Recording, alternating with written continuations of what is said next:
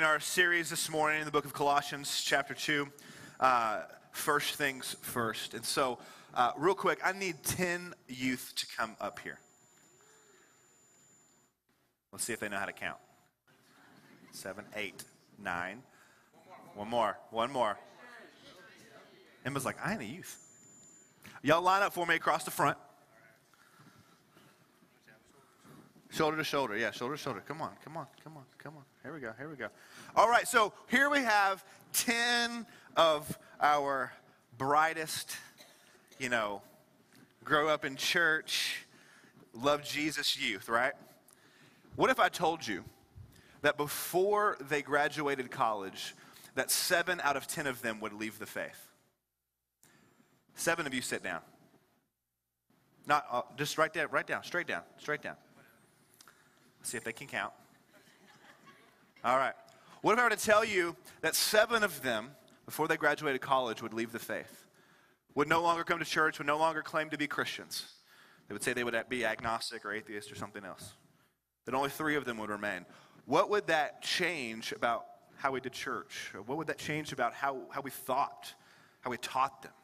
Would that change us? Is this statistic true?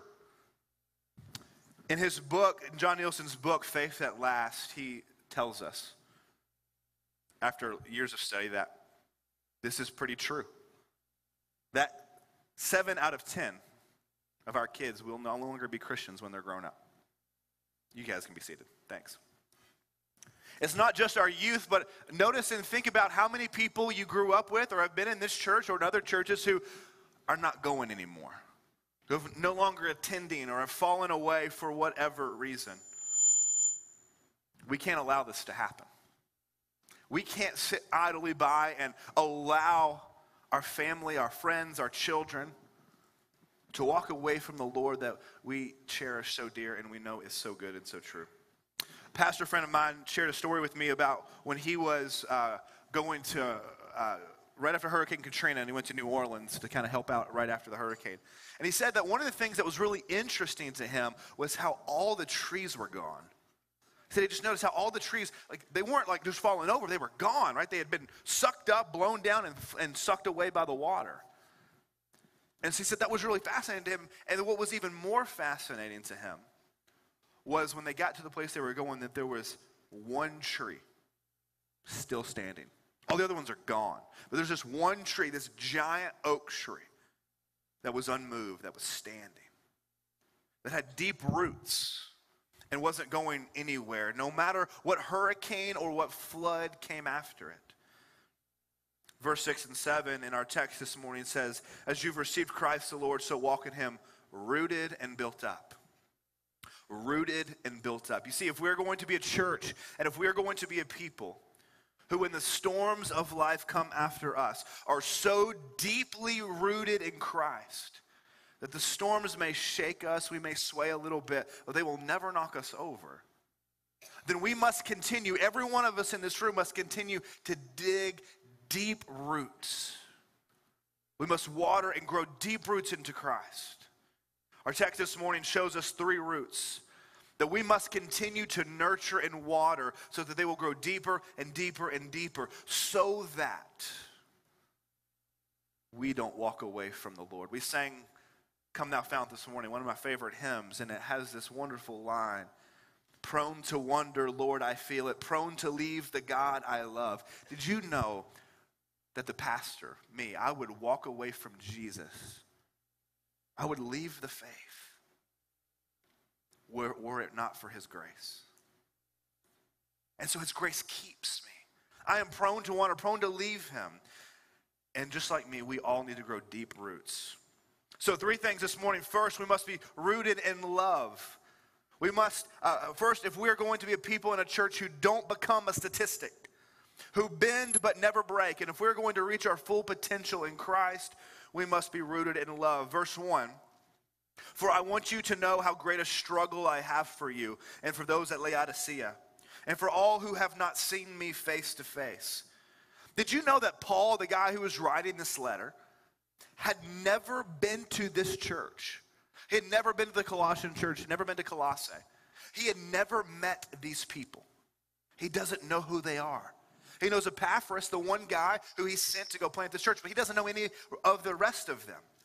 And did you know that Paul was writing this letter from prison? Paul is in chains, in prison, awaiting a death sentence, writing this letter. And it's amazing to me that Paul is in prison, and he's writing this letter, and his concern is not for himself. His concern is not for his own safety or his own needs. His concern is for his brothers and his sisters in Christ, and whom he has never met. See, Paul loved these people, and it didn't matter that he had never met them. It didn't matter what his own circumstances were. This was his family. Those who were in Christ were his family, and he loved them. And notice verse 2, what he says, that he writes that their hearts may be encouraged. Because Paul loved these people, he had concern for them. He wanted to encourage them. And you all know what it's like to be encouraged, right? There is something about being encouraged that can turn your day around, right? You can just have a bad day, a bad week, things are not going well or whatever. Someone can come and encourage you, lift you up, and it just changes everything. Their words literally change everything that's going on in your life. There's just some people that have that gift, you know? Some people just wake up in the morning like, man, who can I encourage today? And they're just like seeking people out. And they're just gifted with that. And thank the Lord for those people. Some of you are those people, right? And we need that because too often life and people tear us down, beat us down. We get discouraged. We feel unwanted. We feel unloved. We feel unwelcomed. We feel underappreciated. And we need to be encouraged.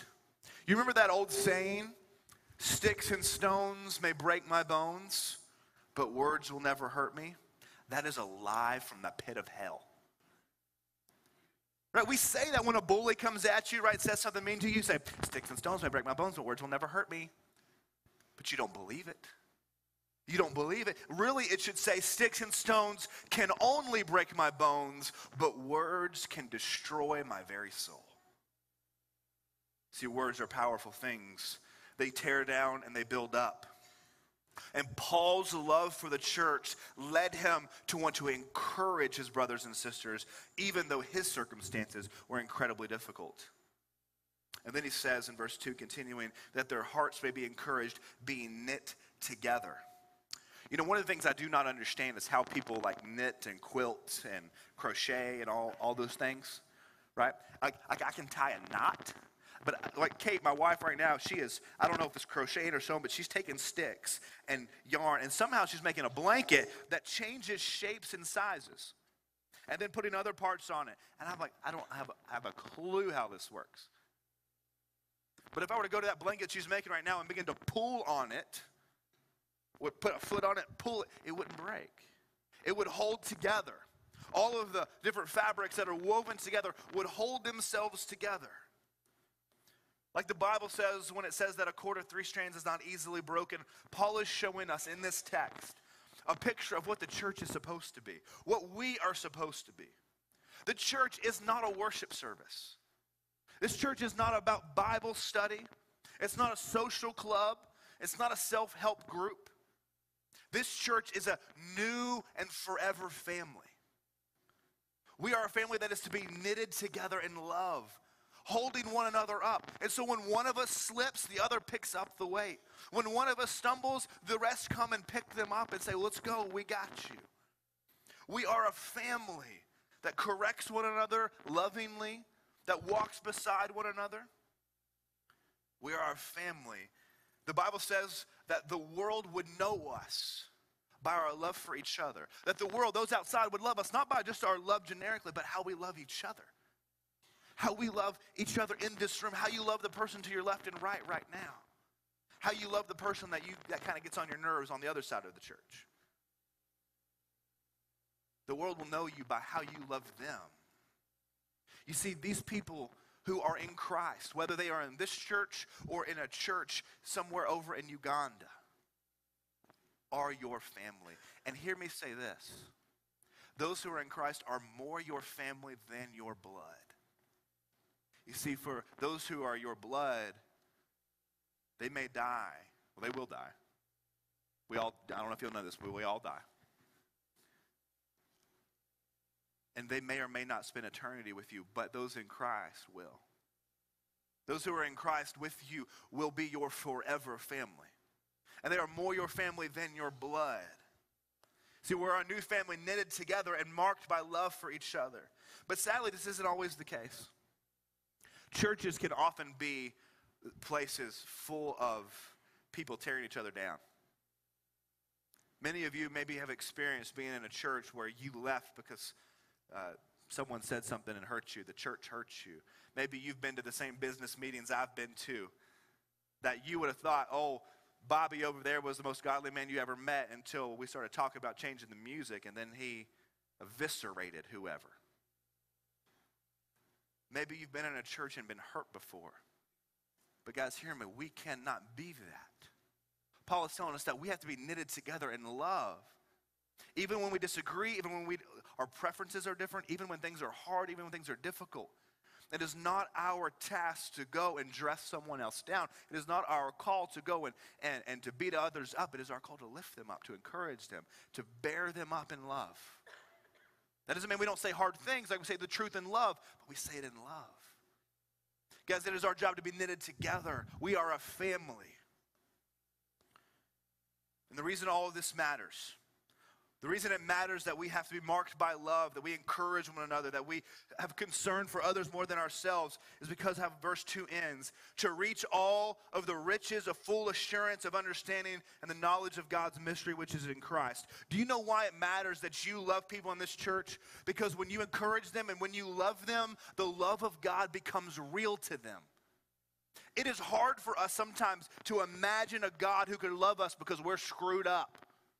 But when someone in this church loves you well, the love of God becomes real to you. You feel it. And the love of God in the gospel grows deeper roots in your heart. You know this to be true. Because when someone has gone out of their way to love you well, it warms your heart. And whether you realize it or not, it is a picture and it is showing you the way God loves you. And it takes the gospel a little deeper in your heart. You see, the love that you show someone else who is a brother or sister in Christ might just be the thing that keeps them from walking away, keeps them from being one of the 7 who will leave the faith. The love that you show, even when it's difficult, even when it's hard, might be the thing that keeps them rooted and grounded in the faith. You see, you have no control over how others love you, but you do have control over how you love others. And your love will begin to build a culture here in this place where we are knit together in love. And as long as we stand together, no storm that the world throws at us will ever knock us down. But the second thing we've got to see, not only do we have to be rooted in love, but we must be rooted in knowledge. Verse 4 says, I say this in order that no one may delude you with plausible arguments. Do you know how Little Miami football team recruits its football players? Let me tell you what they don't do. They don't put out a flyer and go, hey guys, we're going to have an ice cream social. Everybody come on. And when they get there, it's like nothing about football, right? We're all having ice cream. It's a good time. And then toward the end, the coach gets up and says, hey, just want to give you guys 5 reasons of why you should join the football team. 1, you're going to make great friends. 2, it's going to be worth it. You're going to be a team. 3, we're going to win. That's not what they do. What do? They say, hey, you should come join the football team. It's going to be the hardest thing you've ever done. It's going to hurt. You might get injured, and you're not guaranteed to play. But if you think you can hack it, come on. That's how, they're not trying to sugarcoat it. But isn't it interesting that so often in the church that we do the former? We have an ice cream social, and it's just all fun and games, and then at the end we want to kind of surprise them with Jesus. Oh yeah, come on and believe. Just come have fun with us, and then at the end, and Jesus. What if we did it the other way? What if we said, kind of like Jesus said, you want to follow me? Come and die. When the big crowds came around Jesus in John 6, he said, unless you eat my flesh and drink my blood, you have no part with me. And they were like, I'm good. And the disciples are like, why did you say that?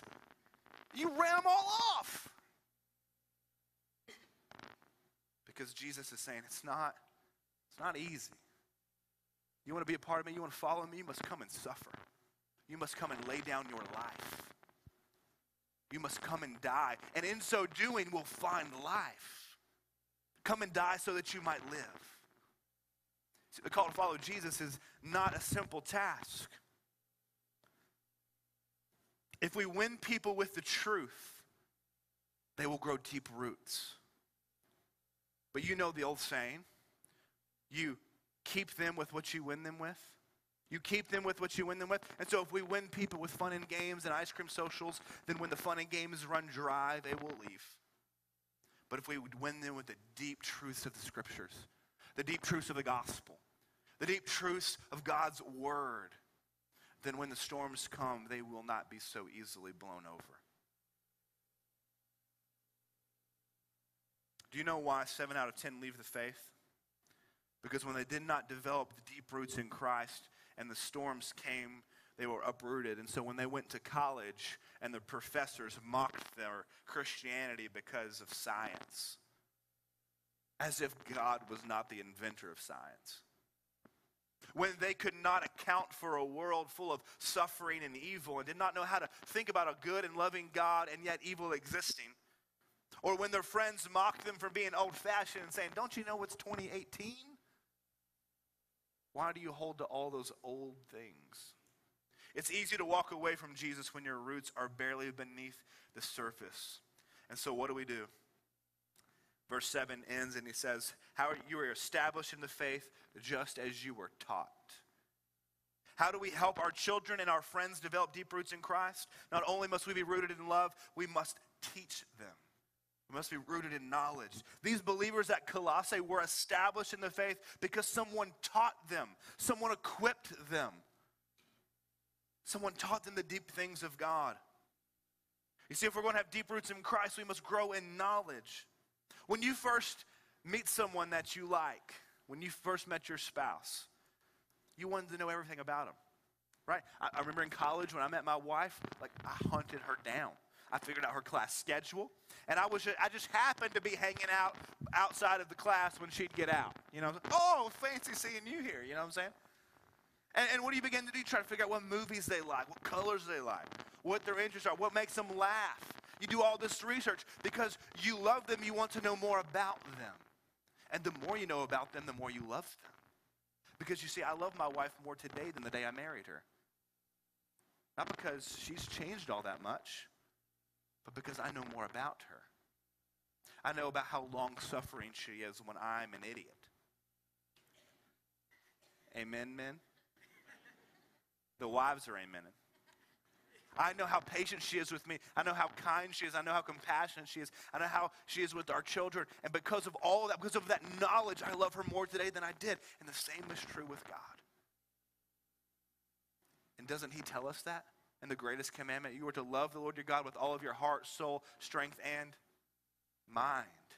To love God is not just an emotional feeling that you must have toward him, but you must love him with your mind. You must love him truly as he is. Not just in who you want him to be or who you think that he is. You must love him as he actually is. And the only way that you can know who he actually is to grow in knowledge, to grow in your understanding. Do you want to be deeply rooted in Christ? Then ask the question, are you watering the roots of your knowledge of God? Are you growing in your understanding? If you're not, right, if you're all about the love part, but you're not really growing in knowledge, let me just give you one practical step that's super simple and maybe obvious. And maybe you've been resisting it, or maybe you don't like to wake up early, but get in a Sunday school class. Get in a small group. Where at some point we're going to launch home groups. Get in a home group. Come on Wednesday night. Find someone who can teach the scriptures to you. So you can be rooted in knowledge so that when the storms of life come, you will not be so easily uprooted. And third, we must be rooted in obedience. Notice verse 6. He says, therefore, as you received Christ Jesus the Lord, so walk in him. Do you know what it means to follow Jesus and to be his disciple? Do you know what the word disciple means? A disciple is anyone who had a teacher that they followed. I mean, literally followed everywhere. Wherever they went, they followed this guy, learned everything that this guy had known, and did everything that he did. So that when this guy got old and retired or whatever, they were able to take his place. They were able to go and do exactly what this guy did. A disciple was someone who had a teacher and imitated their life after their teacher, followed them exactly. And so if we're disciples of Jesus, we must be like him. To be a disciple of Jesus is to become like him. Y'all remember those WWJD bracelets back in the day?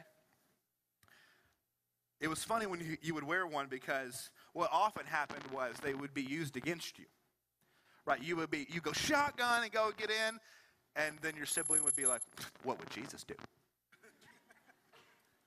And then you'd feel guilty and you'd give him the seat, or you'd say, well, whatever, and not do it.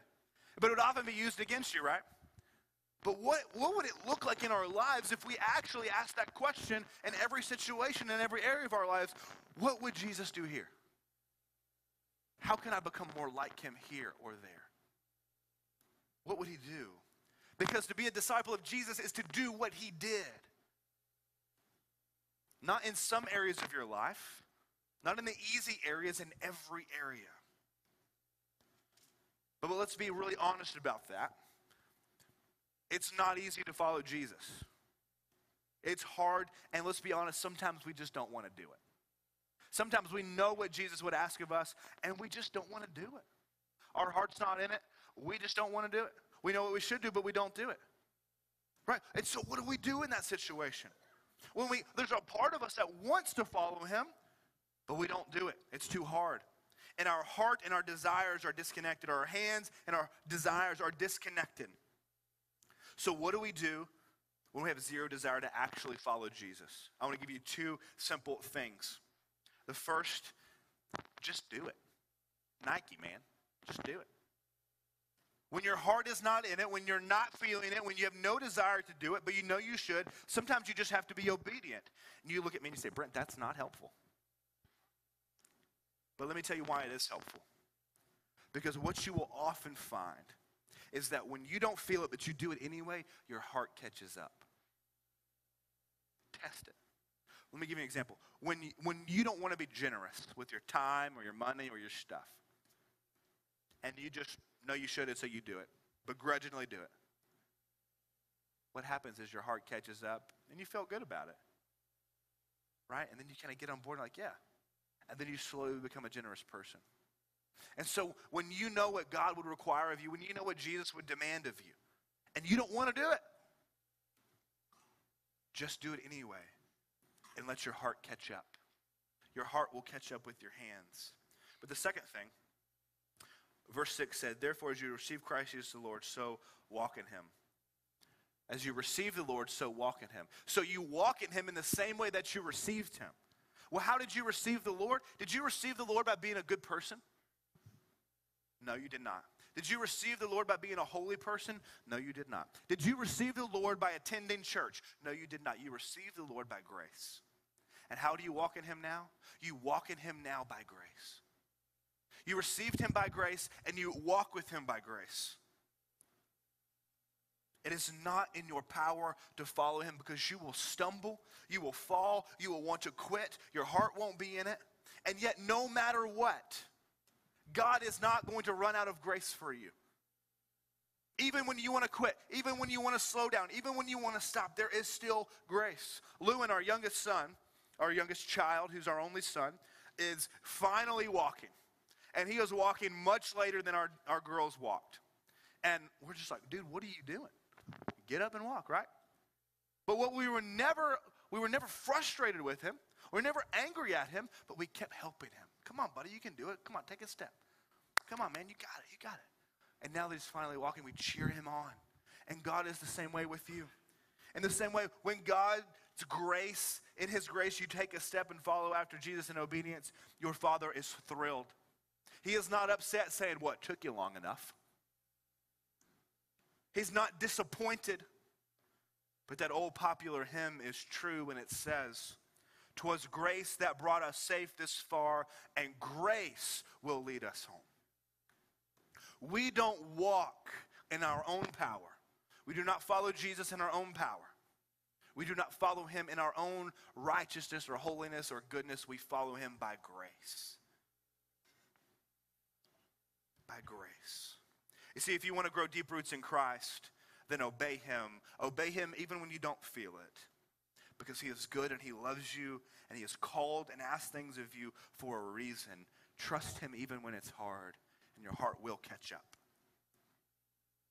3 ways to grow deeper roots in Christ: to be rooted in love, to be rooted in knowledge, to be rooted in obedience. And there may be some of you in this room this morning, and your growth in Christ, if you were honest, as you evaluate yourself, your growth is stunted. Like you got this root over here that's really long, and you got this little stubby little twig of root, kind of root over here. You're like in the love care, you're the encourager, right? You're who I'm talking about earlier. And you just encourage people and love people, and you got this big old deep root over here. But in the knowledge area, you just could care less. You skip Sunday school, you skip Bible study, you don't do those things. And you got this little big twig of a root over here. You got to water this one. And every one of us in this room are like that. We've got certain areas that we're good in and certain areas we need to grow in. And we need to water all 3 of these. There's some of you that just go to Bible study after Bible study after Bible study. You get it. You've got knowledge. You can talk about this, that, and the third. You can talk about it all. But man, you don't love people worth nothing. And maybe you need to start loving people like Jesus loves you. You see, a general rule about trees is that the amount of branches that they have above and the amount of leaves that they have above is replicated in its root system. The bigger the tree and the bigger the branches and the bigger the leaves, the bigger the roots. The wider the limbs, the wider the roots. And so a giant tree has lots of branches and has deep, deep, widespread roots. And the deeper our roots, the stronger we will be, so that when the storms come, we may sway, but we won't fall. And when we have deeper roots, we will be those who have greater shade, produce greater fruit and beauty that we provide. You see, here's what God is doing in you.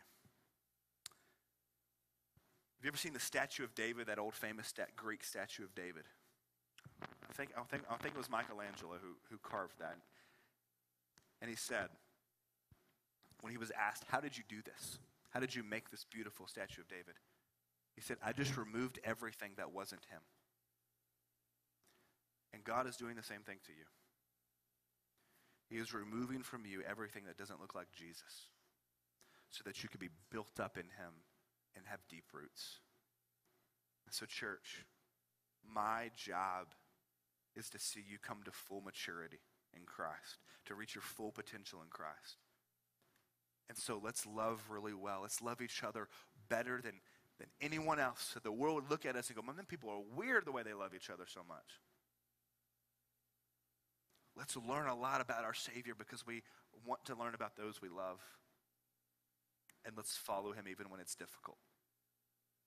If you're here this morning and this doesn't apply to you because you don't know him, because you're far from Jesus, because you thought you could be good enough or you thought church would do it for you, I want to encourage you this morning to come throw yourself at his mercy, because he will love you like you've never been loved. He will forgive you. He will care for you. Wherever you're at this morning, I want to invite you I would love to pray with you. Love to have you come pray up here or pray with one of our deacons. Or maybe just stand there and sing this song with all of your heart. Let's pray together. Father, we love you so much. Pray that you, in this time, would work in our hearts, that you would call us to respond to your gospel, to this word. Maybe there are some in this room who need to respond in faith for the first time, who need to lay their lives at your feet and say, I want to come and die that I might find life. Maybe there's some in this room who know that their growth in Christ is stunted because they have focused so much in one area but have neglected the others. God, would you give them the courage to water those other roots and begin to grow? God, there's some in this room right now that are struggling, who've got pain, who've got hurt in whatever area in their life. And just pray this morning that you would show them you love them more than you could ever imagine. God, be with us this morning and this evening. We love you. In Jesus' name we pray. Amen. Stand and sing with us.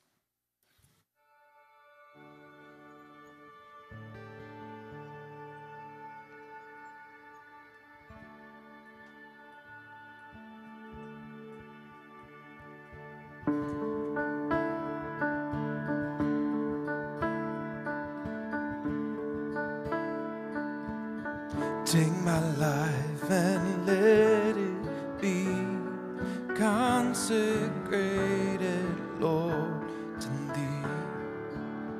Take my moments and my days, let them flow in ceaseless praise. Take my hands and let them move at the impulse of Thy love. Take my feet and let them be swift and beautiful for Thee.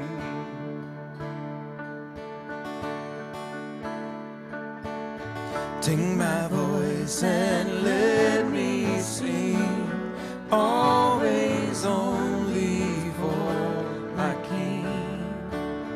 Take my lips and let them be filled with messages for Thee. Take my silver and my gold, not a mite would I withhold. Take my intellect and choose every power that You choose. Here am I, all of me, all of me. take my life, it's all from Thee. It's all for Thee. Take my will and make it Thine, it shall be no longer mine. Take my heart, it is Thine own, it shall be Thy royal throne. Take my love, my Lord, I pour at Your feet, its treasure store. Take myself and I will be ever only all for Thee. Take myself and I will be ever only all for Thee. Here am I,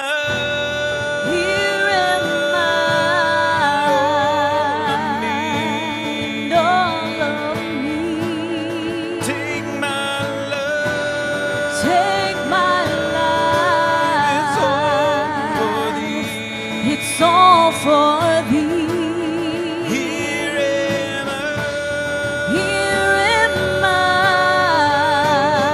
all of me, and all of me. take my love, Take my it's all for life. Thee. It's all for Thee. Here am I, Here am I, and all of me.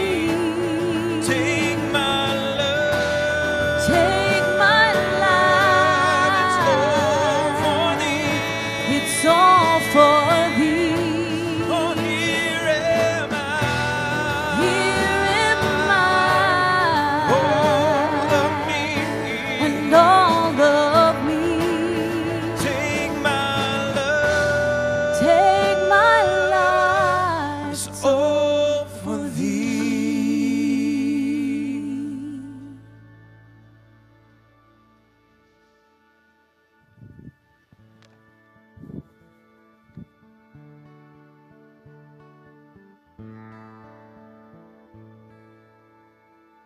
Y'all can be seated.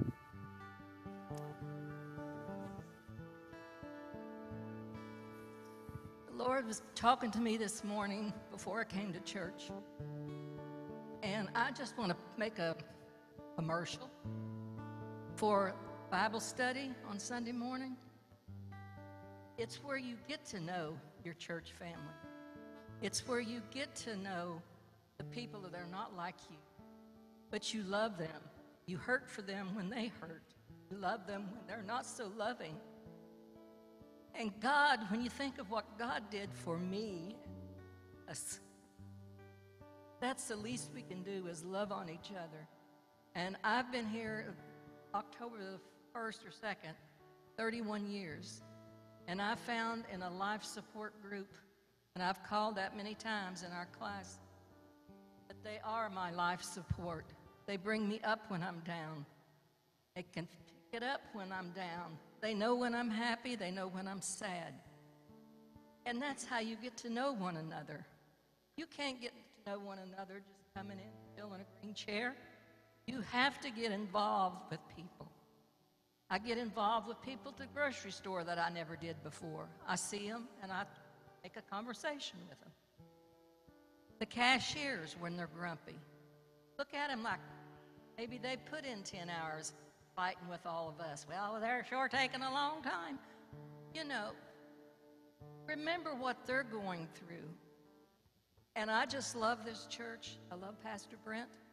I love the ladies in the class, and I'm challenge you, if you're not in a Bible study, find one, because it will improve, it will help you get through your trials and tribulations of life.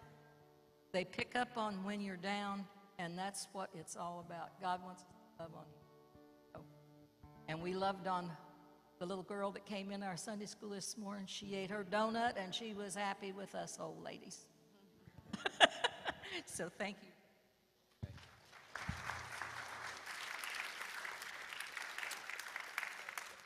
Just want to say to you this morning, if you're our guest, so honored that you joined us this morning. Would love to get to know you. We would love to get to know you. We have a gift for you. If you would, when you leave through this back door at the welcome desk, we have a gift for you. I'm going to be back there. Would love to get to know who you are. Won't bother you too much, but would love to say hey to you. Remember trunk or treat. Remember chili, chili, chili. All right? We can eat.